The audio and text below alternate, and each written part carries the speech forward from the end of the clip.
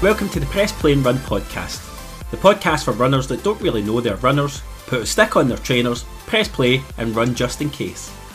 Press Play and Run will give me, Ryan, or Scottish Runner to some of you on Instagram, the chance to shine a light on everyday runners from clubs and couches across the United Kingdom and beyond. Each week, we'll delve into everything from park runs to playlists, trainers to tantrums and mini runs to marathons. We will look to shine a light on the stories of some incredible everyday runners from the running community and hold them hostage until they pick a track to add to the Press Play and Run playlist, which you can search for and add on Spotify. So whether you're dragging yourself off the couch or taking your first tentative steps in running, or you're one of those weird people invested at the front of the pack, we look forward to joining you every other week on your long runs to keep you company and entertained. Until then, your only job is to press play and run.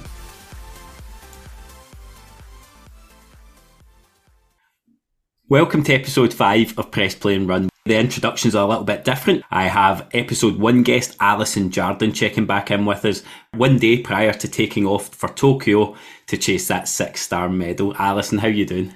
I'm good, thank you, and thanks for having me back on. Usual Ryan style, I texted Alison about 15 minutes ago to see if I could steal 15 minutes of her time. But the reason I wanted to get you, Alison, is this will be the introduction to Jo Wilkinson's episode, and that actually arrived through your recommendation.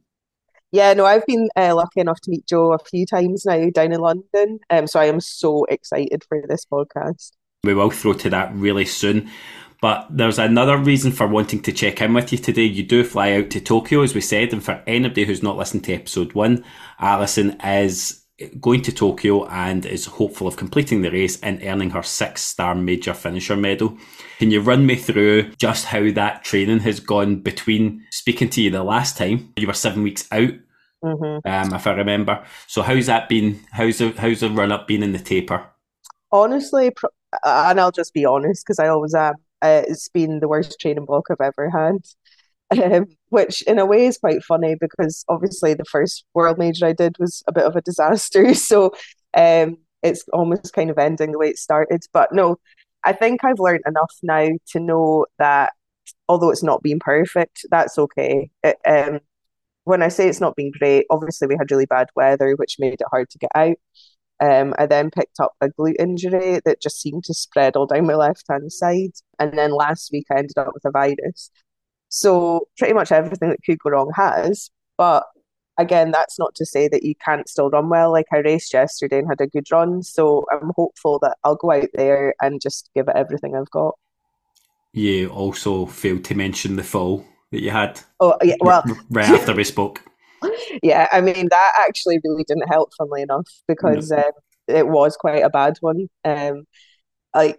It is funny, but when I was running downhill and fell, which doesn't help because you just go flying further. And I did give myself like a hit on the head and at my knee, well, both my knees. And the person's house that I fell outside, he was like, "I just saw you." And then I didn't. And he's shouting over the wall, "Are you okay?" And I actually had to go into his house and get cleaned up, which was really kind of him. And it turned out that he was a marathon runner back in the day as well. So even when I fall, I find fellow runners to talk to. Even when Alison falls and she's bloodied her knees, she still finds somebody to bore about running. Unbelievable effort. But we'd only just spoken about like falling, I think 2 days before, and then you sent me the picture, and I felt, I wouldn't say guilty because it's your own fault for being so clumsy, but I feel like being on Press Play and Run, nothing but bad things have happened to you since. So let's hope it's not a curse. I was going to say, and I think I inspired others to fall last weekend, didn't I? So yeah, try not to do that. That's definitely not a good training approach. I had visions of creating this community where we all shared their positive stories and it was all kumbaya, and all I've had is pictures of people bleeding and saying, "Oh, I fell too." So I don't know. We've started something. It's not really what we intended, but we started something. Yeah. You mentioned you raced yesterday, so I know that was the Track 105 series. Yeah. And I came to watching the 10K a few weeks ago, and you won that. Congratulations on that. So yesterday was a half marathon version of the Track 105, and for anybody who is unaware, it is exactly what it sounds like it is. It's racing over relatively long distances on a running track. So Alison competed against some very, very talented athletes yesterday and won the race again. So double Track 105 winner. Well done. How was that? Thank you.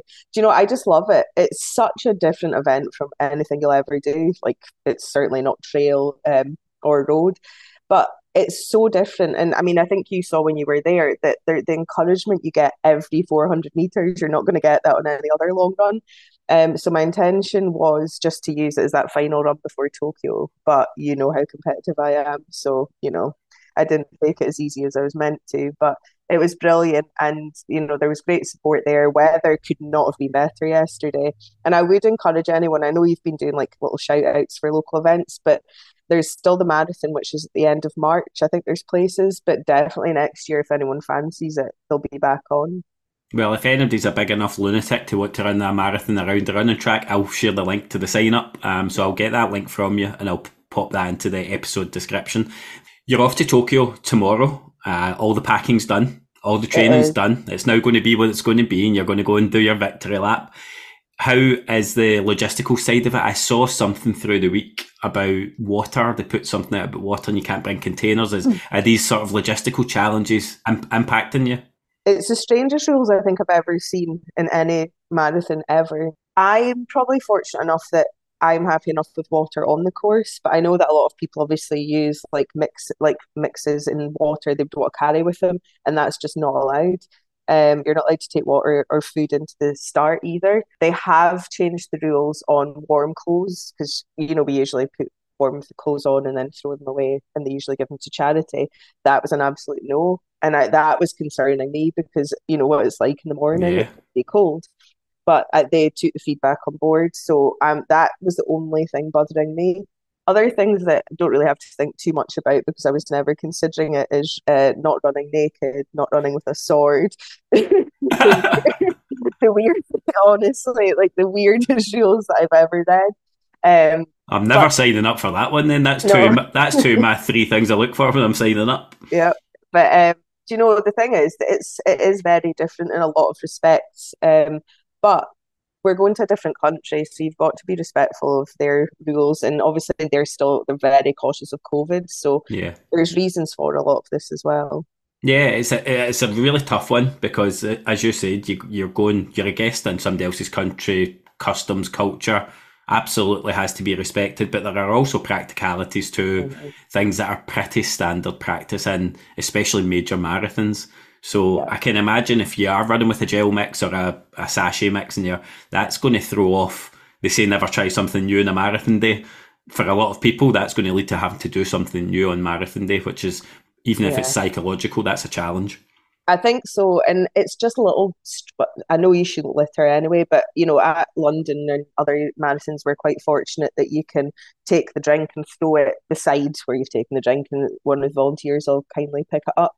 But you're absolutely not meant to litter at all. You hold everything at this one, which again, like you say, it's just like little things. But try to put a gel packet back in your belt when you're trying to run. Well, you know what I'm like. There's probably a chance I'll fall. You're going to stack it at that point. Please don't do that.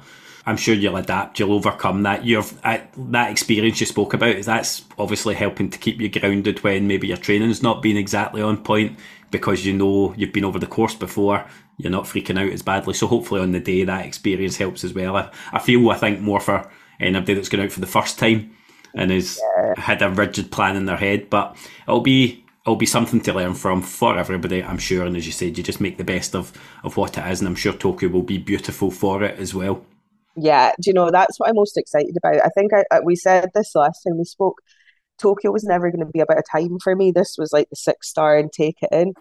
And do you know what? Like the more that I see what the course is like and what you're going to see on the way around and the people, like it's starting to feel so real now. I'm like really excited.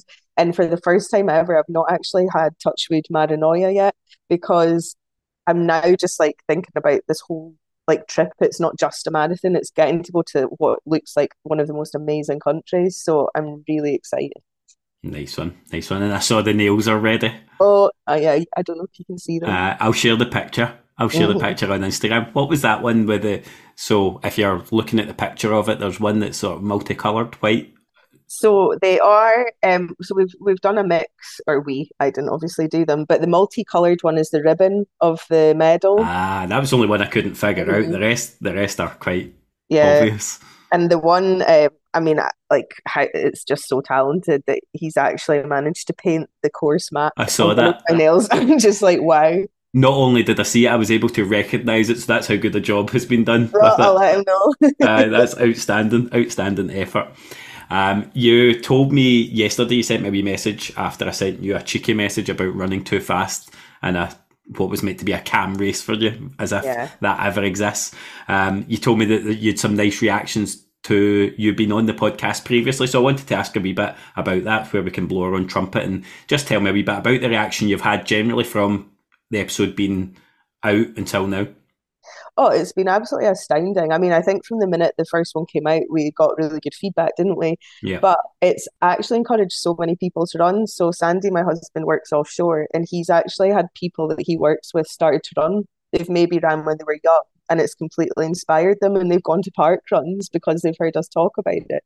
And then yesterday, three people came up to me at the race and just said how brilliant it was. And one person actually said, do you know, I was kind of losing like my motivation and mojo, but listening to like a podcast like that was so inspiring. yeah. And I think it's been the same with every single one. They've all been brilliant, and I'm sure the rest that you've recorded as well will be. The feedback's been so good. I've put that out there. People have seen that from my own account, and the feedback towards me and what I've done, and it's an uplifting thing. You can't help but feel a bit proud of that. But I've been even more pleased by the feedback that the guests are getting on it, because it's their story. I am just asking questions and learning as much as I can from the people as well. But it's really nice. So to anybody who has listened and given the people speaking feedback, thank you for that. I hope you keep doing that, because they're giving up their time for free to speak to me. But also, it starts to get people over that, oh, I'm just this or I'm just that. If I hear one more time somebody saying I'm Oh, just anything, when everybody I've spoken to has their own unique challenge, incredible story. Nobody's just anything. Everybody's running. Everybody's a runner. it's really, see, when somebody says that to me, it makes me feel a bit, because I hate when people say, oh, I'm just a runner or I'm not that good. And it's like, but do you know, you are a runner. You put your trainers on and you run. Yeah. But and I know you've not mentioned it, but you obviously got a shout out in the Herald, which was absolutely amazing at the weekend there, which just shows how much it's taken off. And I know you're saying that everyone shares their stories, but you kind of bring it out in each person, and it's come across so well. Like, yes, the people doing the podcast have had positive feedback, but you also do, because the way that you help tell the story is amazing. It's been made easy. It really has, because people have been so chatty. And if I think of somebody like Bob who came on openly saying he feels like he had imposter syndrome for even being asked, with incredible things he's doing to introduce new runners to the sport and the feedback he's had, long may that continue. And you're right, thankfully you've reminded me about that. I'd forgotten to even make a wee note for myself. Thank you very much to Susan Swarbrick for including us in the top outdoor podcast roundup in the Herald magazine this weekend. That's a huge accolade this early in the podcast journey. And if it just helps to bring some more eyes and ears towards what we're doing, then bring it on. And I'm hoping to get a run in with Susan. And I've actually been pestering her from the beginning to come on too, because she's someone who relatively recently has returned to running Oh, okay. from quite a long hiatus, trail running. So I will get her on. I'll wear her down at some point. Logistics on the day, do you know what happens at the end of the race in terms of six-star medal? Is that presented on the day? Yeah, it's going to be a bit crazy. So I don't think I've told you this, but I they're expecting that we're all going to be in the Guinness World Book of Records, because there's it's going to be the biggest amount of people ever collecting their six stars at one major. Now, obviously, that's because of COVID and Yeah, that the Tokyo's been backlog. banned. Yeah, they're expecting 3,000 finishers. Now, I think when we spoke, we thought it was about 1,000, so that number's jumped considerably. It was, I think they had it slated about 1,200, just under Mhm. 1,200 at that point. So it's really gone up. What they've had to do is actually have two tents. So I won't know which colour I am until I pick up my number, but you'll be directed to one tent to obviously try and keep the queues down a little bit. And then there's not, obviously, I don't know how it usually works. I've not done it before, but I think they maybe used to have like a bit of a party kind of tent thing, but because obviously of having the big groups, I think there's still a concern around that. So I think you get your picture behind the background and things like that, but in terms of like official parties and things, there's not one. Oh, right, okay. So I'll But make my own. there's something nice about that though, how many people will be sharing in that Mhm. moment. But it's still such a low number relative to marathon runners. But you'll probably never again have an event where that many are coming through and getting it in one go.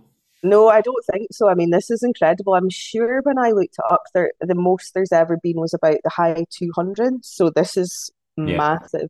So it's actually nice.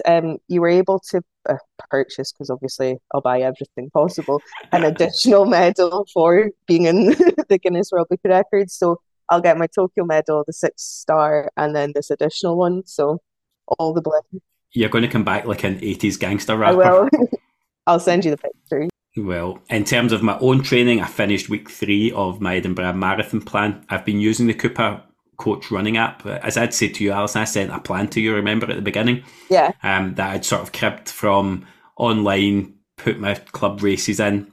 I found it to be really, really, really good in terms of two things. One, it makes you accountable. So it's Hmm. got that, I think, what they call gamification. So you get your streaks for hitting your days, but it's also more importantly giving me variety within the sessions. So rather Which than, is really important. yeah, so I'm not just doing a 10K, I'm not just doing, the 60 miler. There's a bit of marathon pace in there. There's easy days. There's your interval sessions, which when I can't make the club, gives me the foundation Hmm. to go on. So I'm really enjoying taking the thinking out of the planning, because what I'm finding 3 weeks in is that I've managed to hit every round so far, that's Brilliant. a great place to start. I'm probably a bit ahead of where I should be because I was training in the weeks before with people that were training for London, Hmm. some for Boston. So I've been training for probably doing their long runs with them beforehand. So my mileage started ahead of plan. But I'm constantly tired at the moment, and Yeah. I'm sore. The volume, I can feel the volume. I'm trying to keep on top of the stretching and strength and conditioning, but it is the first thing for me that slips because A, I don't really want to do it, and B, time becomes squeezed. I'm trying to stay on top of it, but I'm tired, and more than anything else, I'm hungry. Like, All the time. honestly, I could eat my body weight day in, day out at the moment. And I don't think I was really prepared for that. I'm like coming 10 o'clock at night and I feel like I want to eat another whole meal, which I'm trying to resist the urge to Yeah. do. So these are new things for me. So being able to take out the planning thought, that's a help because all those other things are occupying headspace. Hmm. It's interesting because, I mean, you've hit the nail on the head. So I was actually speaking to my friend that's coming to London, and we went to Boston as well. And she was like just saying to me today, I'm tired now. And I mean, that's I think 7 weeks out from London almost. And I was like, yeah, yeah, but that's the point. You feel tired. Like we all start to doubt everything because the legs don't want to move, but it's because you're increasing the mileage. But you've hit the nail on the head because although just finishing week 3, you actually almost started well ahead, didn't you? Yeah. Because Yeah. you were doing the longer runs, but you were also going to the park runs and absolutely smashing those times. I mean, you're now at a sub 19, aren't you? Yeah. So you are probably what maybe really at about week 6 or 7. So that is the tired stage. Yeah. And the eating thing is so normal. I mean, it, I know what you mean about trying not to do it because obviously you have to be conscious of like you want to be your optimum race weight on the day, but also you are burning so many calories because you're increasing the mileage week on week. So it is important to remember that. I've heard so many people, and this is a bit like I'm not a real runner. The amount of people that say to me, "Oh, I'm hungry, but I don't want to put on weight, so I'm not going to eat." And I'm like, "But you're Yeah. You on a need to long run, refuel.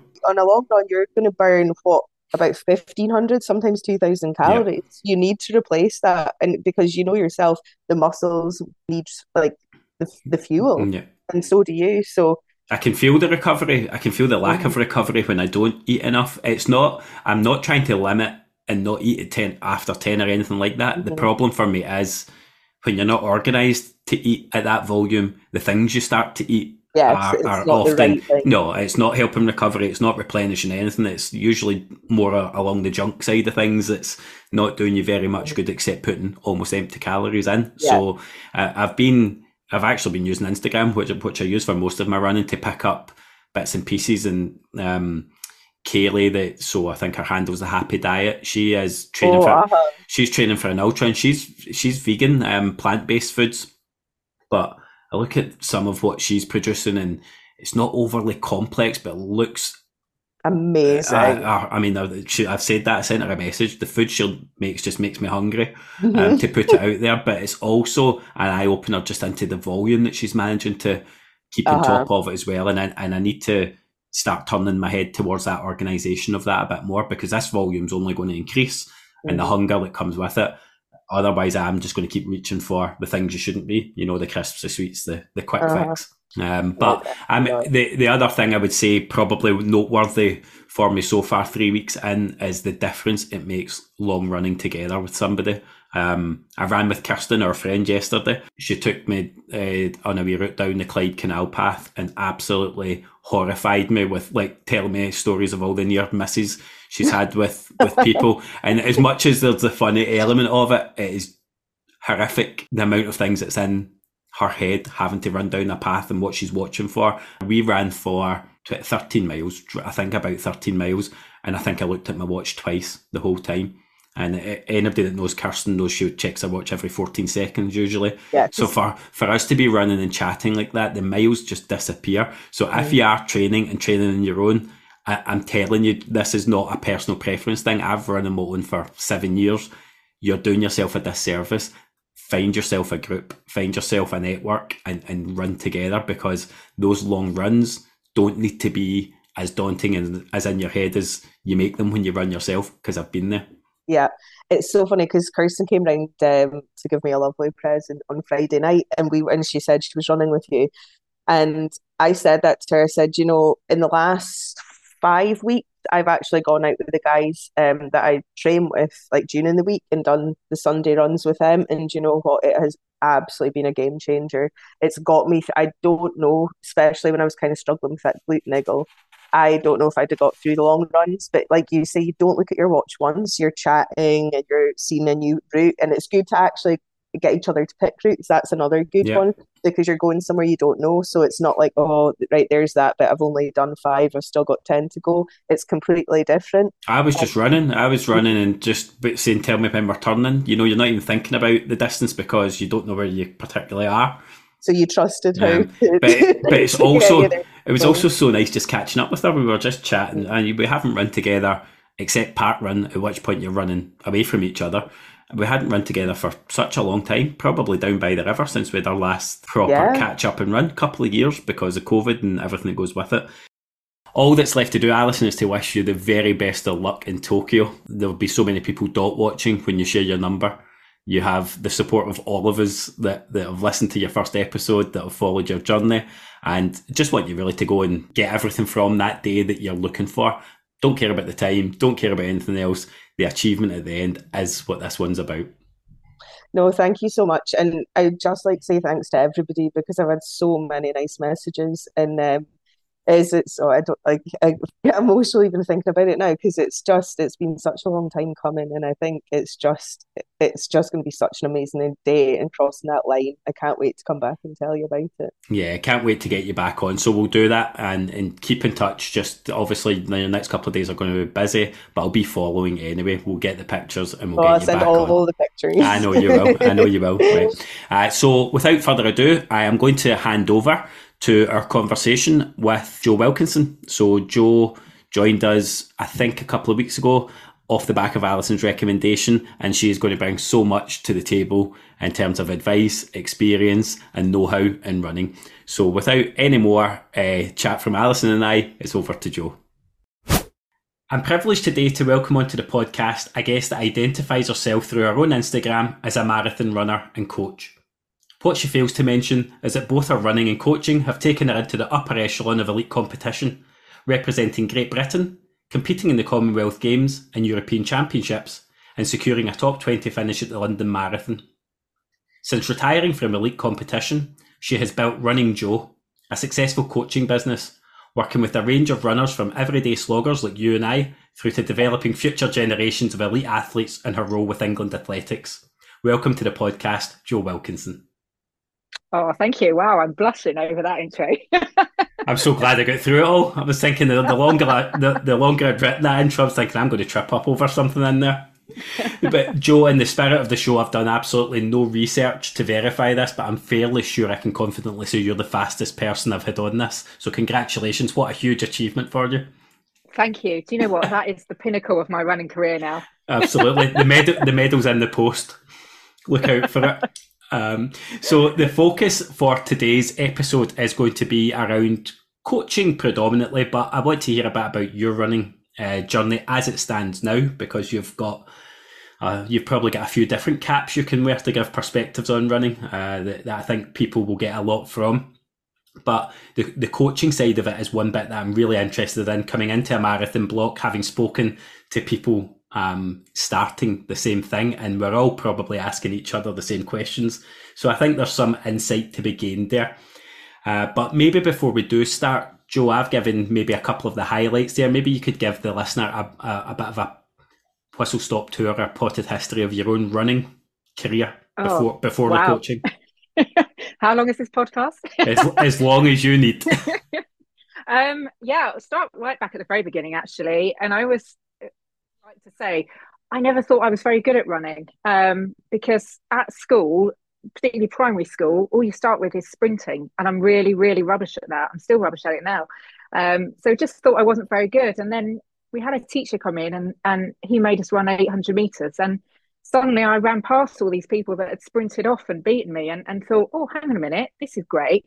And that was really the start of it. So I went down to my local athletics club and ran as a child. And again, I finished with quite a pretty good success, I suppose. At 16, I was ranked third in the country over 800 meters. So I'd done well, but certainly it never came supernaturally. It's something I had to work at, and there was always somebody that was better than me that I was trying to beat.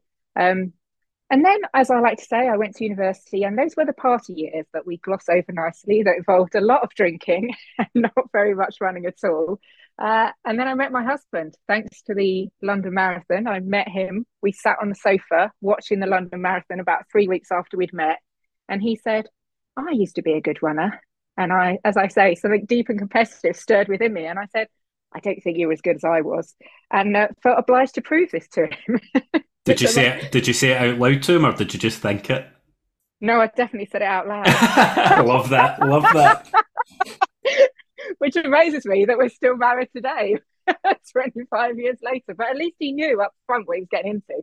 But yeah, as I say, I was still in the pub at that time, drinking in the party years. And he actually had finished his officer training for the military. So he was super, super fit. And I was not fit. So it did take a while to beat him. But I did. And after that, we've never looked back. And the only time he's beaten me since was when I was pregnant. And as I said to him at the time, I could have beaten him, but I was protecting the life of our unborn child. That's why you're still together. He's keeping you around long enough to beat you again. So I got back into running actually, thanks to him. And then just met my coach, a man called Alex Stanton, and his wife Rosemary, who also coached that rather good runner called Paula Radcliffe. Oh, I've heard of her. Yeah, she's quite good, isn't she? And they are the world's nicest people, and they retired from coaching this Christmas at the age of 87 and 81, which is really quite amazing. But Alex just was one of those people who I think has influenced how I coach, in that he just would say to anybody, maybe you could do this, maybe you do that. And just wanted people to improve. He didn't mind whether you were Paula Radcliffe or whether you were somebody that was still enjoying parties quite a lot. You could still get better. You could still get better. And so it was under him and under that this transformation from party Joe to running Joe came, really. And then, as you say, sort of Commonwealth Games was my big breakthrough on the 10,000 metres, and then moved up to, always did cross countries and London Marathon. And yeah, and still running now, although much slower. And you moved, was it from 1,500 metres to 10,000? Was that the jump? Did, yeah. That's quite a difference. It's not as big as it sounds, because I always did cross country every winter, and obviously cross country is sort of 8K for women. So coming off and sort of did the occasional half marathon, but was predominantly on the track. It was always 1,500s. So it wasn't quite as dramatic a jump as it sounds. Like I say, I'd done a couple of road 10Ks as well. So yeah, but I did. Do you know, you've touched on something I was thinking about just myself the other day about running at school. I'm the same as everyone else. I had the drinking years and the disappearing from. I was playing football actually and drinking at the same time. Not actually during the game, but copiously in between. So running was never a thing until later. But I recall the exact same experience of school where you were just put out and it was like just run. That was one of the few sports we were never coached in at school. We had an athletics block every summer, but you were just put out there to run, and it would be trying to run 400 metres and dying because you'd no sense of pace. But I was coached in volleyball, hockey, football, but there was no pipeline or anything like that for coaching athletics. It is a miss. I think it probably still misses in school with that. You get athletics, but you don't get coached in it. Yeah, true. I think you get coached in the technical events, like, throwing and jumping. And it's, you say about the running. So quite a while ago when I was running at my best, my son's primary school said, would I pace their fun run? And it was a 2K fun run. And I thought, oh, well, yeah. So I did this something like a 14-mile session in the morning and thought I'd rock up to the fun run because it was only kids up to age 10. So how hard could it be? Well, like you say, I totally forgot that they all sprint off at the start, don't they? And I told you, I still couldn't sprint, especially not after 14 miles. And literally they bombed off. And I was thinking, hang on a minute, I'm at the back here.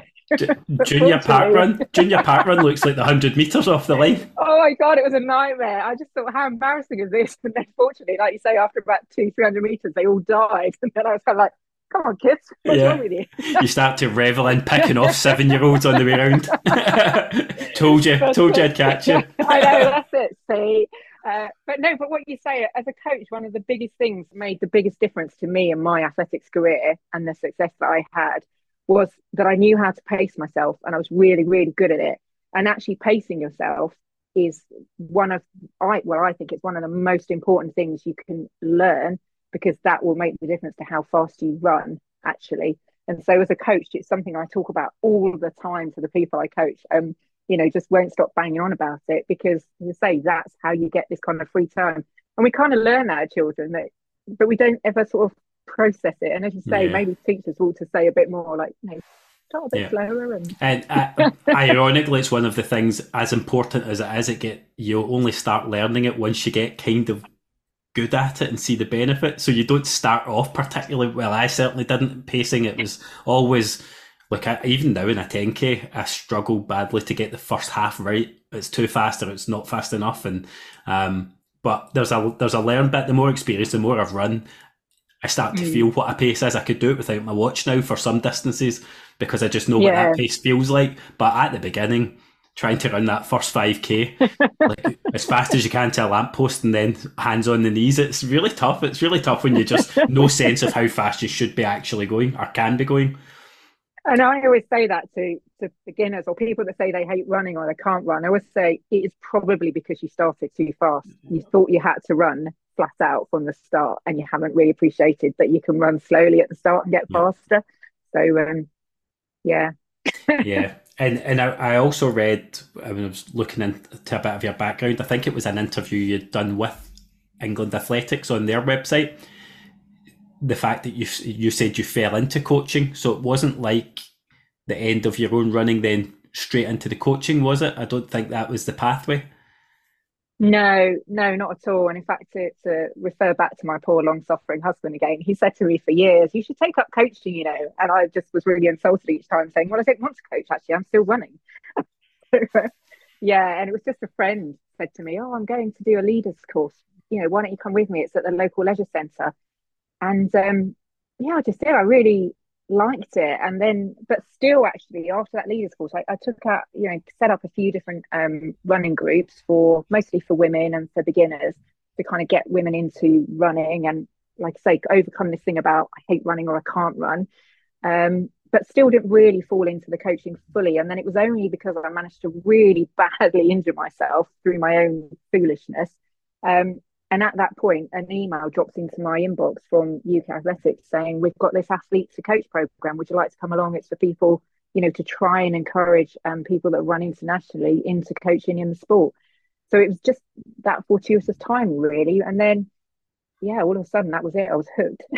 Also good though that there's the infrastructure there where they can almost keep tabs on a previous elite athlete to keep that pipeline, because that's easily missed, that experience. If there's not, it's not like football where there's a lucrative career round the corner for you and hundreds of opportunities. So I would assume a lot of elite athletes fall into a line of work that's nothing to do with athletics when they finish. So it's good that there is some kind of infrastructure. Yeah, I mean, I think it could be perhaps slightly more structured, but that's Hmm. probably a whole different podcast Yeah. and a whole different conversation. But yeah, it would be good if we can get, and now actually, again, that's one of the things I'm really passionate about is just trying to get the talent and the knowledge and experience we have into athletics as a sport. My heart actually really lies with track, and a lot of the coaching and running that goes on, as we know, is road. And so, yeah, it would just be great for Yeah. me to again to kind of get a bit more emphasis on track and kind of really, yeah, improve the participation generally in track. Yeah, but I know you're doing your bit there in terms of mentorship and organisation of groups of coaches as Mm, well, sharing your professional learning. So all of that is leading to infrastructure. You're probably paving a road for people behind you that you won't see the fruits of mm. the labour until you're further down that path yourself. Here's hoping. Well, undoubtedly. Sometimes I think the best work you just don't see it until later. Mm. So, can you give me a sense of the range of athletes and abilities that you coach now within running Jo and England athletics, or both? Yeah, certainly. So with in running Jo, I suppose now when you start out as a running coach and you're doing it as a business, you literally just take anyone that wants coaching. And so over the time that I've been coaching now, over these 5 years, the runner I coach has evolved, and I think it's fair to say my coaching and my learning, my knowledge has evolved as well. So now I predominantly coach female masters marathon runners. There are some other people that do other events. There are some men as well, and there's a range of abilities. But I think of most of the kind of the core kind of if you're going to really pick out a typical running Jo runner, that's what they would be. A women usually who's come into the sport slightly older in later in life, maybe ran as a child, maybe didn't, often had no involvement to sport, lived their lives, had kids, had a relationship, had a job, and then kind of get into it. And I say a lot of them got into it through the kind of cakes and calories sort of route, well, let's just do our local 5K and see if we can get round and lose a bit of weight and earn a slice of cake. And then again, it's what I suppose I love most about that kind of runner is, as I say, a bit like I described to you with my husband, it was that thing where this something deep and competitive stirs within, and then they suddenly realise that, oh, actually, I'm quite good at this, and I never saw myself as good at this. And then just amazing group to work with because so motivated, really disciplined, keep you on your toes all the time. Ask a lot of questions, but I think that's again that's quite kind of fun and quite challenging as a coach, and yeah, just amazing at running. I So need to laugh because you coached my friend Kirsten, and we did park run last week, and Kirsten's husband ran past us both. And he hadn't done much training, and she uttered words that you would have been proud of. She's like, I can't believe he's going to beat me. I'm going to beat him. So she's got that same bit. She's got that same thing driving her as I'm going to beat you. She's coming back from a bit of an injury setback herself and been unwell, as you know. And yeah, but she has that absolute burning desire. I can see it, to beat her husband. I'm like, I love that. yeah. I love I that think competitive edge. I was going to say more than perhaps just a female marathon runner. I think most people I coach want to improve, and I think if you don't really want to improve, probably we don't get on. You know Yeah, what I mean? yeah, So, and I think there's all different types of coaches for different kinds of people. But having said that, actually, I do coach some people that probably would class themselves as beginners or fairly new runners. So I still coach that kind of group of people as well. Which is quite nice.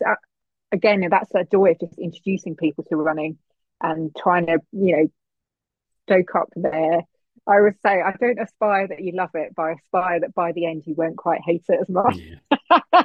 And if I can achieve that, then that's great. So I've got a group that I've been working with for a long time in London, and I work with a company, and just some of them are really new runners, again, just trying to get around their first 5K. But yeah, they're as fun actually to coach and as rewarding as the ones that are really serious. So a kind of nice range, really. That's the group that asks you when it will get easier, and it never actually does. It just gets faster. There's one of them. She's been with me for a while, actually. She's been with me through various different programs that I ran, and she wrote on them. I used training pics of the program, and she wrote on there, I actually really enjoyed this run. And I tell you what, I've screenshotted it, posted it up, and said, you know what, if Alice admits she likes a run, my work here is done as a coach. Run 435. I actually really enjoyed this one. See, from my own running, so that's 6 years I've been running now. I don't know if this is because I've become a bit more serious about it in terms of just more disciplined in my training. But I didn't know anyone for 4 years that had a coach, or maybe I just wasn't speaking to people about running as frequently as I do now. But I now see it a lot more frequently. Runners at my own level and people I meet at park runs and just local races with a coach. Is it something that exploded a bit in terms of like casual, I would call them casual runners, just they're running out of the love of running, but they're now taking on a coach? I don't know really. I mean, I think, again, I only know from the governing body perspective and from England, albeit I know yourself being Scottish, so I couldn't say what the Scottish numbers are, but certainly in England, our numbers of coaches have steadily increased. But I don't know, whether how that's changed over the kind of COVID years. Obviously, I think COVID changed the way some people run in that it took some people away from clubs. Yeah. So I don't know really. I'm not sure whether that's the case or not. I just feel like I've always known people that are running marathons, but only now. It's not uncommon at all for people I know running their first or second marathon to say, "Oh, my coach has prepared this or that," and thinking, "All right, you've got a coach." And whereas I just don't ever recall having those conversations earlier. Maybe I just wasn't having that level of depth of conversation. And in your Instagram profile, there's a mixture on there of your own running, but there's also a lot of educational type content. You're sharing your experience and you're sharing, and it's some of that's research based, some of it is experiential type information you give out. What do you get back from your interactions on that kind of platform? I love Instagram. Me too. I absolutely love it. I always feel it's not really right to confess that, is it? But I say to people sometimes, I have the best job in the world. It is running, talking about running, watching people run, and messing around on social media. I mean, how brilliant is that for life? I really like Instagram. I started out, and I think, obviously you think about, well, I'm obviously starting a business as well as a coach. But what I found most of all that I enjoy about Instagram is the interaction and the friends I've made, genuinely made friends. And my husband doesn't understand it at all. He's like, I don't get it, and he'll say, what are you doing? And I say, I'm just chatting with friends on Instagram. And I really like that. When there are people, you had Alison on here on your first podcast, and Alison and I, she's got her own coach, but we just chat all the time about running and all kinds of different things. And I just love that. I love talking about running. I love any conversation, any question anyone asks me about running, I'm happy to chat about it. And it's just a great platform for doing that. So I suppose that for me is just that community. It's just been, it's just really nice to be part of the running community again, I guess. It's not the same as every other aspect of social media. That community, I think, I've never come across like a toxic side of the running community online. I'm sure it exists, and I'm sure it exists particularly for elite athletes and female athletes and in different guises, but the Instagram everyday running community is such a supportive place to be. So I completely understand that, especially if you just love to talk about running. Because who wants to hear that, like, in your day-to-day life? You're much better to talk to each other and, bore the people that enjoy being bored by running than others. It. And I think the key to everything, my philosophy in life and on social media is the same. It's also don't take yourself too seriously. Just be prepared to laugh at yourself. Be prepared to admit when you've messed it up totally, and celebrate when it's gone really well. You'll know that Alison gave your Insta profile a shout out on her episode. She did. So, that was what was so lovely about the London Marathon, not the one in October, the one before that, was that I met Alison for the first time, and I met Kirsten for the first time as Yeah. well, and it was brilliant. Just I met quite a few of the runners I coached, so, quite a few of them for the first time that year, and so we were talking 2021, and yeah, just kind of hanging around London, going to different pubs to meet, pub to pub to meet runner, and then finished up with Kirsten and Alison. My only regret was that I had to drive home, so. That Otherwise, pub to pub sounded so promising there before you yeah, told me it that. did, didn't it? And I was really, but I remember saying to them, I was like, if I don't go now, I won't get home tonight, and I haven't actually got anywhere to stay. Yeah, no, they're So good yeah. people, really, really good people, and I know how much they enjoyed that weekend as well. And your work with England Athletics, I'm assuming that's a different beast in terms of the coaching, the types of athletes, and is the actual type of coaching different as well? Yeah, it's very different. So the people that I coach, the runners that I coach through, through Running Joe, so I give them their whole program, and obviously keep almost, often in daily contact with people around, every aspect really of their running and how tired they are, any niggles or anything like that, and get to know them really well. What I do through England Athletics is slightly different. So I work on the talent program, on the talent pathway, which has various different stages. So I lead on youth talent, which is 16 to 18-year-olds. And we deliver it on a camp basis. So they come for 3 national training days per year. And I basically, I oversee the whole kind of content of, there's various different delivery sites for those training days. I oversee the whole content, and then I actually deliver it myself in this year. I've been doing it in Loughborough. So, get the young people along. It's a 2-year program for them. So I see them in their first, 3 days in your first year, 3 days in your second year, and just, go over different aspects of training with them. We introduce them to different training sessions, things like, different intensities that they might train at, different recoveries. We do a whole load of stuff around warm-ups. We look at maximizing recovery or potentially hampering recovery and adaptation. We look at heart rates. We look at strength and conditioning, just kind of a broad, like I say, for that age, from 16 to 18, where you should really still be enjoying it. You shouldn't be, they are serious, and they really, these kids really want to make it and really want to improve. But it's also just saying to them, look, come along, have a really fun day, but also you'll learn something about your training and understand about why you do things. And hopefully that will help you go away and be a better athlete. And obviously, as I say, working with their coaches, and, some of the coaches are phenomenally experienced, really knowledgeable, and have nothing. I learn more from them than they learn from me.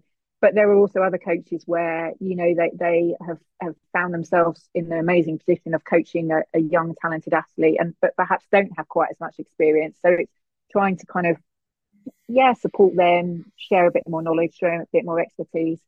So do that. And then, as I say, I kind of help out as well on the junior talent days, which is 18 to 23 roughly. And again, we kind of deliver 2 camps per year on that. So again, it's slightly more high level. So we look at things like lactate testing. The last talent day, we had a talk on altitude. We had a talk on agents and sponsorship, a bit of force plate testing. So, slightly higher level of sports science and wraparound support. And I think what I really like about that program is as well is that it's that understanding that running is running. That's broadly the same. There's not a lot that changes in your training. It might be faster. It might be slightly different on how it's put together. You might do a bit more of it. But then as you get more to those elite levels, it starts to be what wraps around your training that really starts to make the difference. And just meeting some great young athletes and some amazing coaches. Yeah, and you can do well. I can even track that progression from that younger age group through to there, and what they're learning at that point, because that is a formative point for runners. That's in my conversation so far, is that tends to be the age people disappear from running. Yeah. Through, as you said, it could be the pub that's calling, but also opportunity and what's your career pathway in athletics. It's not a sport that's as well funded nationally or centrally as some of the bigger. Yeah, and I think the other thing that the message I always try and get across to those young people as well is that, athletics is actually a late development sport. We know that it's not one of those sports where you're going to be great, or you might be great at 16, but it's not a great predictor of how you're going to be mid-20s, and that's when you're going to be world class if you are going to get to that stage. But you may well have a dip, particularly as you go through puberty. Boys can, but I actually, again, I think girls sometimes are in a worse position because the impact of puberty is quite different on the female body. So, they can run amazingly well at sort of 14, 15, and then really tail off as they go through that stage and change in their physical development. But they may well come back even stronger. But it's really hard as well. All of the other stuff, the emotional stuff that's going on, the life change you've got when you're sort of 16 to 21, you're leaving home for the first time, making big educational decisions. It's really easy to see why your performance drops off. And then with it, comes your enthusiasm drops off as well, because it's quite depressing. So we've all been there, haven't we? Whatever level we are, where you're just going through a plateau or a dip or a step back. And, I was trying to say to the young people, look, just try and keep in touch with the sport, because, these are just years to get through. And then you really see, how good you can be. Yeah. So it's a tough period. Yeah, and I see that. I have seen that through a very different lens. I was a head teacher in a secondary school. Oh, well, yeah, definitely. Then up until last year. So, yeah, not just in running, from a running sense, but I see so many talented, committed young people, very, very good at what they do, lose touch with the thing that they're talented in, because whether it be not even peer pressure, just what the group's doing, or you become a bit more distracted by this, or just school gets on top of them, life, mental health coming out of COVID. There's 100 different reasons you can fall away from something you're good at that age, and I think it's only got noisier and busier in that world. So I completely understand that, but as you say, keeping in touch with it and knowing that little bit will pass. It's a very small window, but it's so formative at that age. Yeah. It's I don't think at any stage in your life, maybe having a baby, but any stage in your life, does your life change as much in terms of everything about it from that period of 16 to 21 as compared to any other stage. So it's tough, but if we can just keep them in it and just keep enjoying it. And we were really fortunate at the last youth talent day we had at Loughborough. We had Laura Waitman come along as a coach. She's obviously going through a period herself where she's had a major knee surgery, but phenomenal athlete, has been to the Olympics and things. And she turned up, and it was quite funny because all the athletes and parents, you could see them saying, I think that's Laura Waitman. Is that Laura Waitman? What would Laura Waitman be doing here? And I introduced her, so this is Laura, she's quite good at running. And but the message, I think the message they expected to hear from her was very different to the message she gave, which was enjoy it, just relish it and get the passion for it and the enthusiasm for it. That's the most important thing. And I think when you hear that coming from someone like that who's been to a couple of Olympics, hopefully that resonates a bit more and connects with those young people, so they will keep in the sport. Yeah, and it might be hard for them to see that enjoyment's a thing, because they will always hear about what it takes and commitment and you must do this. But so big for an athlete of that stature to say, enjoy yourself as well. That's as important on your journey, that we can miss that. But sometimes I forget to enjoy my own running and only do it for fun. Just because you're just slogging through sessions or whatever it might be. My coach always used to say to me, he'd say, this is just your hobby. If it doesn't make you happy. And I just say, Alec, it's not my hobby. I want to do this, I want to do that. And he's like, no, it's just your hobby. It should make you happy. I don't think I've got any other hobby where I've come home and looked at graphs for the next 2 hours about the thing I just did for an hour. It becomes an obsession. Like Strava has ruined my life. Look at my heart rate there. What was that? That was me crossing a road. I'm like, this is a hobby. You ran 5k, calm down. So when I started running, obviously it was so long ago. It was before we had GPS, and I don't think I got my first GPS until around 2008, by which time I'd already gone to the World Cross Country Champs and I'd already run in the Commonwealth Games. Up until that point, and we're on video, so behind me you can see there's a whole stack of diaries where that's where I recorded my training. You only knew how long the route was if you measured it on a map with a piece of string or you drove your car around it. And yet, miraculously, even though none of this was on Strava or Garmin, I still got really fit and ran really fast. So I think sometimes I look back to those days thinking, yeah, there's a lot we got from it, but I wrote on there, felt terrible or felt great. Yeah, that was as far as my analysis perceived really exertion. And now everybody runs with their hand out like that, just watching their watch. It actually keeps me entertained. I do enjoy the geeky side of looking at the data. I don't know why. I absolutely love it. I'm not going to lie. We're so sad. This is why I can't talk to non-runners about it, because they would just look at you like you had two heads. I'm going home to look at my data. Yeah. Wild. So it does make me laugh again. I keep mentioning my poor old husband, but like I'll come in from a run and he'll say, "How's your run?" And I'll say, "Fine, and then I did this and that and the pace." And he said, "I just wanted to know whether it was okay or not." And then I ask him, and he's a runner as well. And I say, "How was your run?" And he goes, "Fine." What pace did you run? What time did you do? And he's like, "Just ran." Yeah. There only are two runs there, fine and not fine.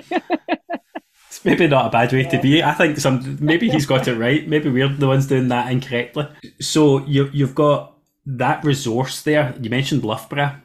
That must be quite a privilege as a coach to have access to that type of environment and the resourcing that can go in a place like that. I do get access to some great places, and as I say, some great people that I can have amazing conversations with. Um, which is just, for me, when I set out, I wanted to be the best coach I could be. Well, I still want to be the best coach I could be.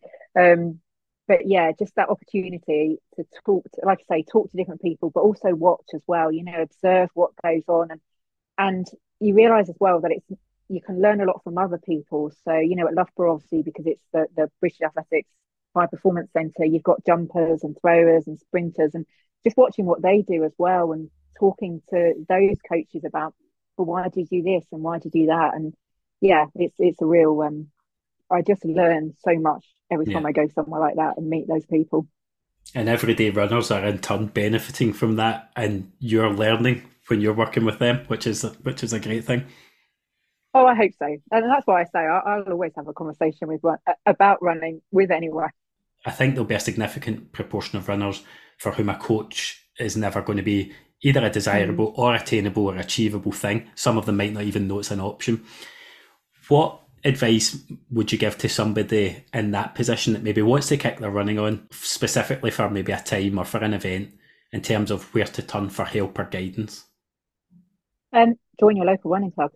Essentially, a lot of running clubs are fairly cheap, inexpensive in the grand scale of other sports clubs to join. So even if, and not every club has a coach, I appreciate, but there will be other runners there with a range of experience as well. So I would always say to people, go along, check out your local running club, because as you say, it's a great community a lot of the time as well. Yeah. So you do meet these like-minded people who will be interested in what split you ran and how many miles you did this week.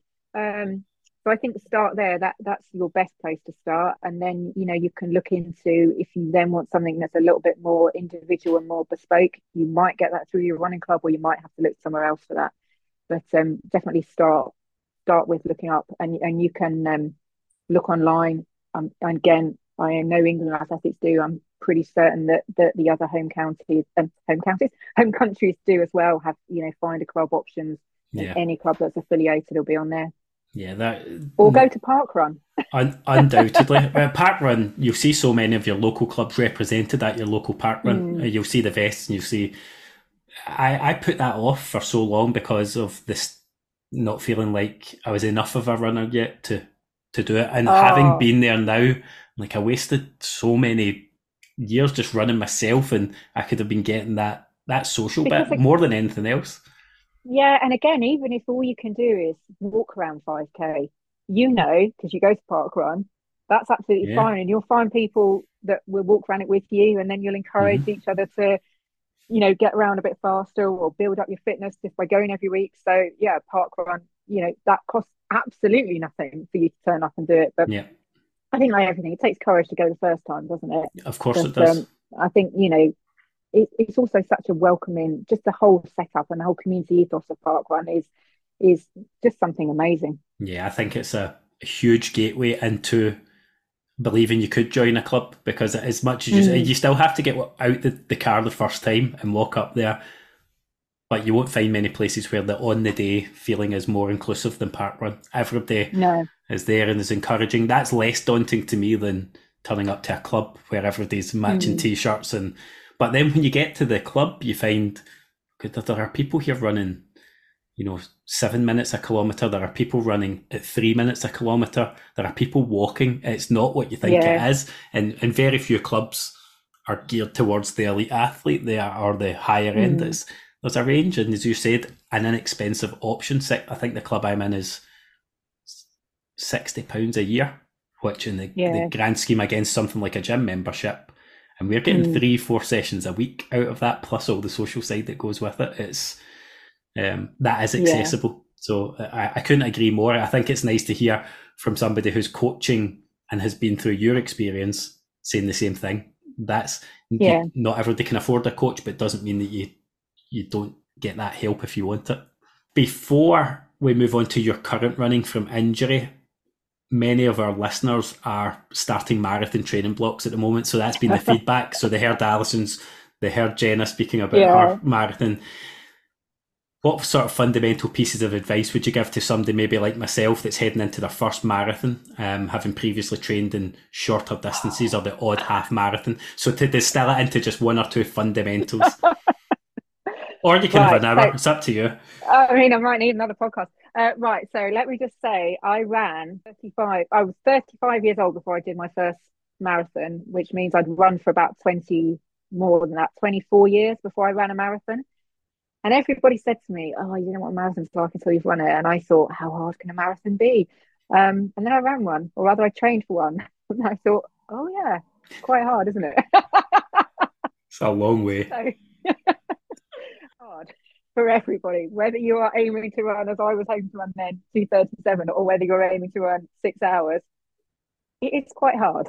Unfortunately, with training for a marathon, it's not just the time it takes you to do your long run, but you will also probably need an equal amount of time to lie on the floor, hopefully not just by your front door, but sometimes it might be by your front door. But if you can make it to the sofa or bed afterwards, that would be great. So I think, it can, you get really tired. Those long runs are tiring, but build up progressively is one thing. Practice pacing discipline from the very start of your training. So I always say, don't set off the first 2 or 3 miles of any run, but especially your long run, at the pace that you can run for 2 or 3 miles. Set off at the pace you can run the last 2 or 3 miles. And if you consistently get to the last 2 or 3 miles and you're slowing down dramatically, then next week you have to set off at that pace, So, pace yourself, learn that early on, because that will do wonders for how you actually experience the marathon on the day. Practice your nutrition early, because oh my god, eating and drinking, you think it's really straightforward, you've done it every day for your entire life, but when you do it whilst trying to breathe and run, it is a whole different ball game. And actually getting the stuff in your mouth is a challenge in the first place, let alone getting it then down into your stomach and hoping it doesn't come out either end. Keeping it there. So practice that sooner as well, because that can be a bit of a shock to your system. It's no good thinking, don't panic train. Don't think, if I do a few more miles today, it will help me, if it's at the extent that it breaks you. Because if you are injured, you will not run the marathon. Yeah. So, always accept that you'll have to probably do slightly less than you want. And again, I've said to runners, they say, oh, I wish I'd done, an extra whatever K of running or miles of running. So yeah, but if you had, you might not be here, and you couldn't, otherwise you would have done it. So yeah, but it's fun. It's worth it. I'm taking these notes for myself predominantly. I what did I do yesterday? I think I did 8 miles yesterday, and I ran through a sore knee for about the last 2K, when I should just have stopped, because what was I getting out the last 2K on a 50K week, and also didn't take any nutrition out, and that wasn't on purpose. It's just, again, being used to running shorter distances, and I'm thinking that's not that much further, but I really felt it. I felt very depleted by the time you got back, and it's just not taking on enough. And I should know this. I've done 1 half Ironman triathlon, so but I always found nutrition much easier on the bike. It's much easier to actually physically take it on board in your mouth, and you can glide in the bike. But running, I've always found difficult to open it while you're moving and keep it, as you said, not wear it round my beard for the next 6 weeks. Yeah, or come out your nose. Or... Yeah, like the big crusty beard of all the gel. Like, oh, this is not a good look. So, but there's the rest thing's difficult with a real life though, and a family and all that. You come back in, and the selfish bit, I think, for most runners is, I've been out the house now for maybe 2.5 hours. It's my turn for the kids, or it's my turn. So you just start right back on the hamster wheel. Yeah, and you just, I would say, except that you have to give your children a lot of iPad time and sweets. That's a standard day for me, Jo. If that's the key, then I should be an elite athlete. Can't wait for the Scotland call up. Yeah, I mean, it's, I should say I was never a full-time athlete. I always worked as well. Yeah.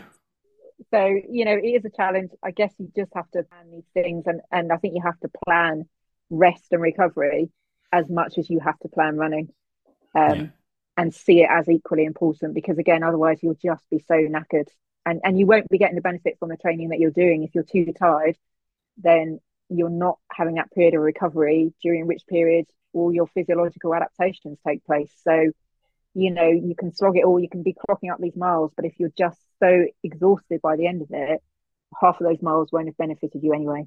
Yeah, So it boggles my mind when the Olympics roll round and they're telling the backstory of an athlete who's a full-time GP and they're managing these times and competing. It's that level of discipline is otherworldly, I think, to me, when I can't be bothered getting out for a 5K some days. So I want to move on to your own running, Jo. So I know one of the last posts I saw of yours, it might have been your actual last post, was a sort of self-accountability post where you've tasked yourself with putting the work into strength and conditioning to return from an injury, which I thought was quite honest. And actually that gives me some hope when somebody of your level of knowledge can say, even I can get that wrong at times when you know what you know. And I said to you at the start, didn't I, about, admit when you got things wrong. And one of the biggest penny that dropped, and all through my running career, I worked with a physio. And I mean, I had to apologise to him when I started coaching for being such a terrible athlete, because it was only when I was running and I was reading something and just this huge penny dropped about this. It was in a book I was reading, and I've kind of referenced it before, and it said this concept around just being too fit for your legs, which was always my downfall, in that because I wasn't the best, I had to train really hard and work really hard. And I had this great physiological energy system, but I had terrible biomechanics. And so therefore what happened was I always broke down through injury. And I just didn't do enough of that when I was a serious athlete. And then I started coaching, and A, this penny dropped and I realised this. And B, I also thought, do you know what, as a coach, it is important to me to lead by example. And if you're injured all the time, that's not a great example to be setting. And so I just became really dedicated and did all of the things I wish I'd done 15 years before, and was just, always on my strength and conditioning. Great. Never particularly had done heavy weights, but a lot of body weight stuff, a lot of resistance band stuff, and really kind of always working on injury prevention. And then I can't really explain why, but we moved house November before last, and just, I don't know what, I don't even know to this day why I let it happen, but I just literally pretty much stopped it overnight. I think it's because we moved somewhere amazing. There were all these incredible hills to run up. It was a new place and I didn't know anybody. They're all just rubbish excuses. And I just let it all slip away. And with still knowing that I had these terrible bad biomechanics, they've only got worse with age. And just, prioritize running up a hill instead of doing all of that stuff, and kept having little niggles all year as well, which is what even annoys me the most, that I still didn't listen to those early warning signs, and then managed to, really badly, not fully rupture my Achilles. So, thank God, it could have been a lot worse, but definitely strained my Achilles. And so I've not run since the 9th of December, and I need to get back on it, and I am. Yeah. So, I can imagine everybody listening to us right now nodding with their headphones in, saying, I recognise that red flag.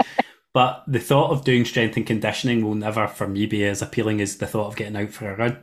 So that's where sometimes I think less of one, and you just have to suck it up and get it done. Again, I'm embarrassed to say this as a coach, but as a coach, I do say to people, if I said to you, Ryan, that all you have to do to be a better runner is 3 times a week, go for an extra 30 minutes of running, you would find the time and go. 90% of us would find the time and go.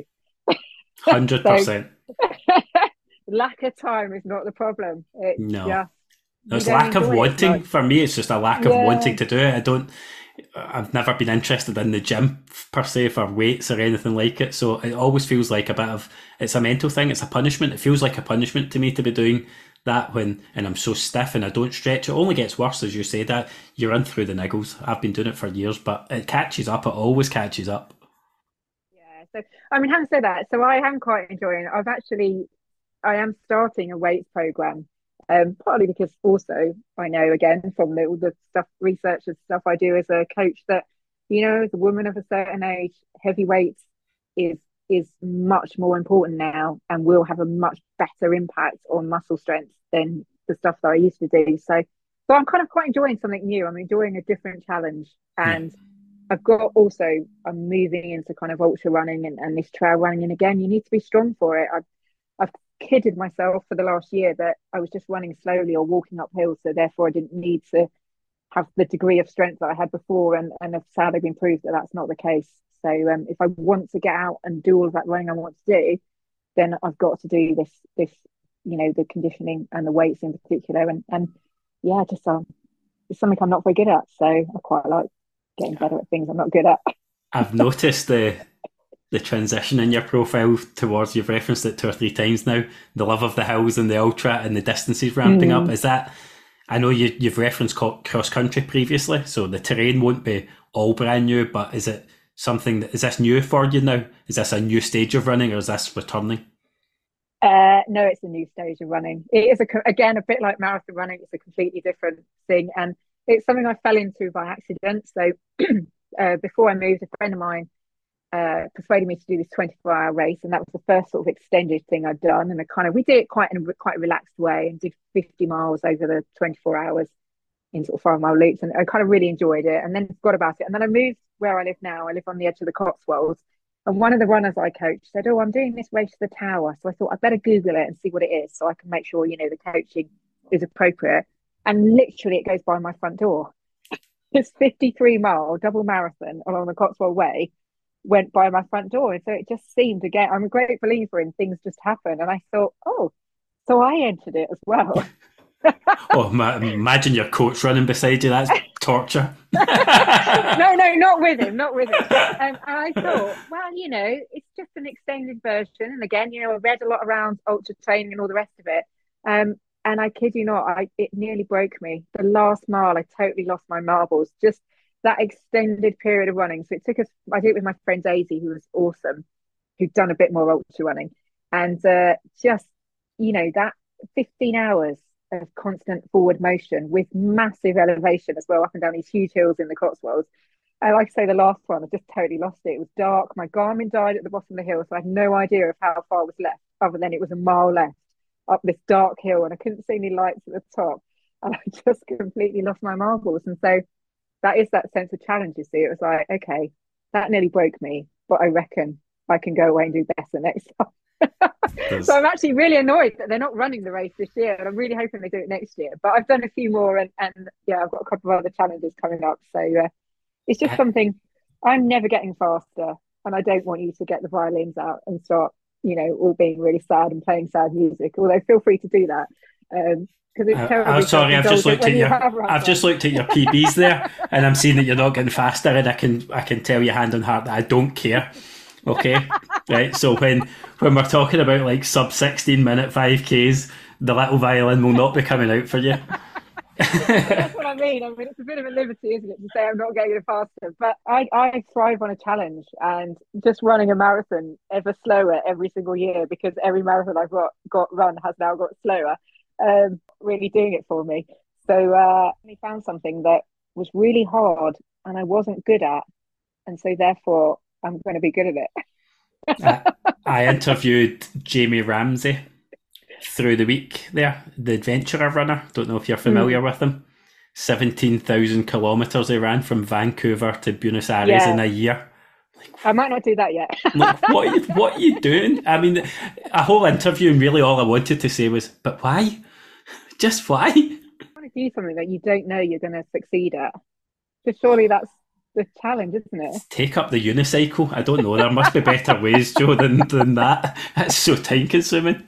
I won't tell you his nutritional stories and trying to keep the food down. That's a whole different. You can listen when that episode comes out. So before I take you into quick fire questions and your song that you've chosen for the playlist, which I know has been a source of consternation for you, I want to just ask about Running Jo and what progression looks like for you on that front, in your coaching life and in your coaching business. So what would be Oh, next there? wow. Is that expansion, or is it different groups, or is it just that continuity of high level of service? What's next for you? I don't know, because I'm at a real point. You really put me on the spot there. Out of all the questions, when I started out, I honestly thought, would anybody pay me to coach them? And I was really surprised when they did, and it grew. And it's been a fantastic journey, and I love it. Um, but yeah, you probably sensed I do like a bit of a challenge, and it is trying to think what next. I very not expansion in the terms of coaching more people. It's really important to me that I know the people that I coach really well, and I coach them in a way that I consider to be professional and credible, and it's individual to each person, so that limits the number of people that you can coach. Yeah. So that side of it won't grow, but there's definitely other stuff I'm doing around looking at trying to support other coaches and potentially help them develop and learn and build their experience in coaching. So that side of it, I think, is where it will grow a bit more, is working, as I say, to perhaps support other coaches rather than coaching runners, Yeah, if that makes like sense. continued professional learning type support and Yeah, network. yes, Yeah, yeah, that's that good. kind That's of thing. It's, exciting. it's all sort of trying to, I'm just sort of trying to map that out at the moment, really, and see. I wrote a business plan when I started, and it was a 5-year business plan, and it's really nice to be at a position where I far exceeded my own expectations in year 3. So yeah, this is really just trying to sit down and kind of reflect, Yeah, well, what else would I want to do, and how else could I grow it in other ways. I will never stop coaching people because I absolutely love that side of it. Um, but yeah, and like I say, that has to kind of be limited because of the amount of time that it takes. And obviously, I do the other stuff. I do the England athletics work as well. I'm doing some England team coaching stuff for them. I really like that. So I say potentially, I think coach mentoring might be where it goes.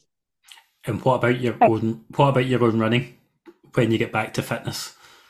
So yeah, so this doing a Lake District run, Great Lakeland 3-day event in May, which I have to be honest, they gave me a place, and I said I never accept Instagram freebies, and then they wrote to me and said, "Would you like? Do you fancy doing something completely different?" And I had a chat with them, and they run Dragon Back as well, the race in Wales, and all this. And anyway, it turned out in this conversation that I had no real navigation experience in the high mountains. I'd never run a ridge, and I've actually never ever camped in my entire life. So we figured that probably doing something like Dragon Back where I might die wasn't a good thing. So she said, "Oh, do the Lakeland 3-day. It will introduce you to running in the Lake District." So I thought we'd do that, and then we went to the Lake District in September, and my husband and I remembered this amazing book we read called Feet in the Clouds, which I totally recommend reading if you fancy getting into obscure running. And that's really talked about the Bob Graham round. And so I think Dave and I have got aspirations to do the Bob Graham round. I don't think I'll ever manage it in 24 hours, but just the whole achievement. So it's 42 of the highest fells in the Lake District, within a 61-mile loop. And obviously, the aspiration is you do it in less than 24 hours. So that's kind of a long-term project, because you really got to recce it. So we've only recce'd Yeah. leg 1 and about 6 miles of leg 2, which we did this weekend. So that's where I kind of lie, I think. And for anybody that obviously can't see Jo because they're hearing this in the audio, she said that she doesn't think she could ever do it in 24 hours, and her face said something completely different. So it's just so you know, I'm going to share that with you. I could see already the cogs going, but I probably could if I just do it. That's why I'm on the weights, you see. That's the motivation. There's a method I behind also that have madness. I'm quite attracted to the things that might kill me halfway. I might succeed or I might die. I mean, that's where I am now. There's not one bit of it sounds appealing. The whole thing just sounds disgusting to me, but I'm going to get through one marathon and get back to 5K. Jo, I've absolutely loved the conversation and picking your brain. This is really just a ruse to get free coaching for myself, so I appreciate you humouring me on that, but you're not getting off so easily. I do want to ask you a few quick fire questions before we finish and then get your song. Are you ready to go? Ready. Right, okay, so just gut instinct here, whatever comes to mind first. So first question, favourite running shoe of all time? I'm really old fashioned. I actually have a pair of Vaporflies up there that I've never worn. Um, So got them bought for Christmas the year before last, and I wasn't. Um, oh, just oh, gosh, I have no idea. I'm not really a shoe person. Did you run barefoot, sandals, Crocs? No, I just wear shoes. So I always just wear Adidas Boost at the moment I'm for going a really to boring reason. I'm going to edit Crocs in for that answer. favorite training route? Training route. Oh, where I live now, the Cotswolds Way. It's amazing. Best running related book or podcast you've read or listened to? Book. So I would say Feet in the Clouds that I mentioned earlier. It will get you into just a whole crazy different world of running. I'll add the link to it. Proudest running moment? I'm actually going to put a caveat for you just because of what you've done. Proudest running moment that wasn't an elite race? Oh. Because everybody can Google your proudest running moment. So I would say actually, finishing Race to the Tower when I'd lost my marbles and wasn't sure I was going to make it. This might be the same answer. Worst race or running experience?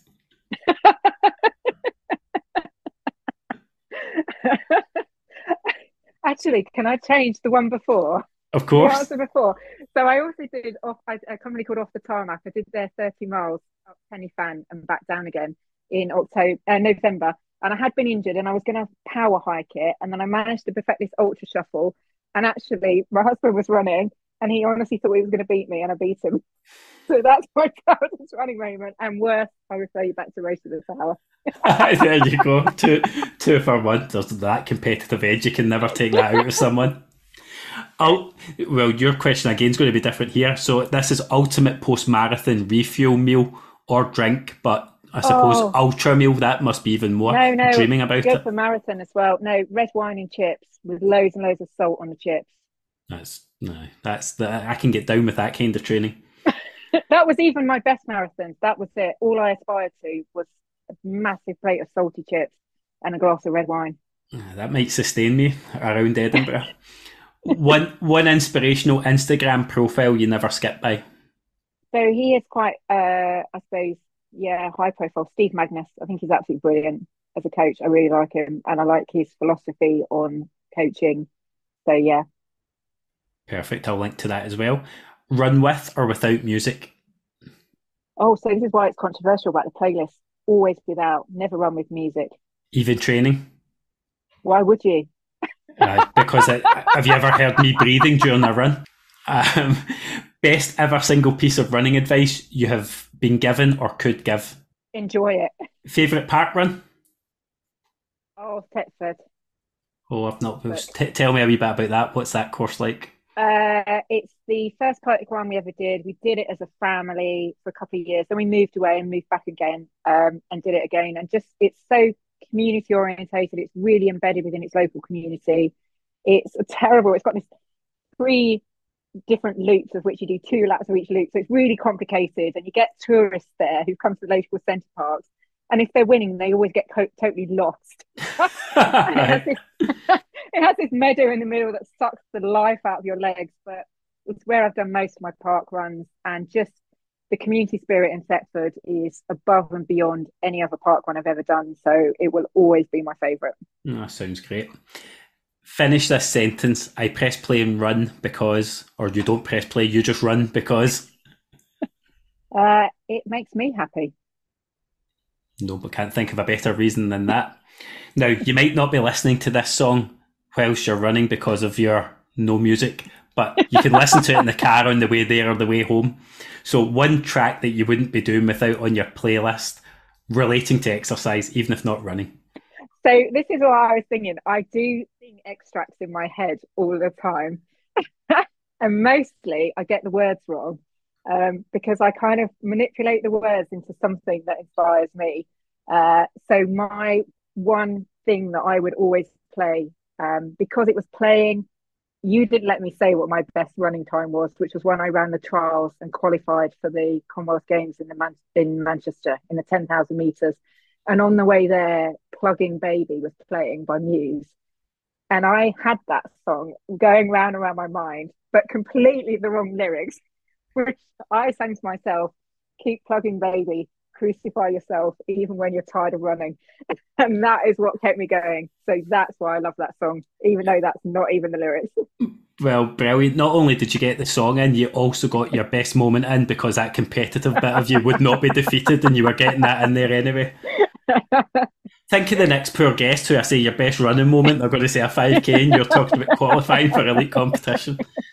This is the podcast for everyday runners. Sorry about her. I can only apologise. No apology needed. It's been an absolute privilege. I already knew the type of person you were through the people that you coached that I know, so through mutual friends. They speak so highly of you, but I have thoroughly enjoyed it. The time has flown here, and I'm not even going to make an attempt to edit us down. This will be whatever length this conversation was. So thank you so much, Jo, for your time. It's so many people will take so much from what you said, I'm sure on different levels, but more than anything else, it's just been lovely to connect with you and to hear a bit about your journey. Thank you, Ryan. And I do appreciate you making an exception and letting me on. You're an everyday runner now. It might be that you run 4 days at a time, but you're now an everyday runner. It comes to you all eventually. It does. I am definitely middle of the pack these days. Yeah, but the pack runs for 3 days at a time, so not quite the same. Jo, I wish you all the best coming back from recovery and your races, and I will be keeping an eye out. I will link everything. I'll link the book you recommended, the profile you recommended, and your own Instagram. So I would encourage everybody to follow Jo. It is essentially some free coaching, so get yourself involved. Cool. Thanks ever so much.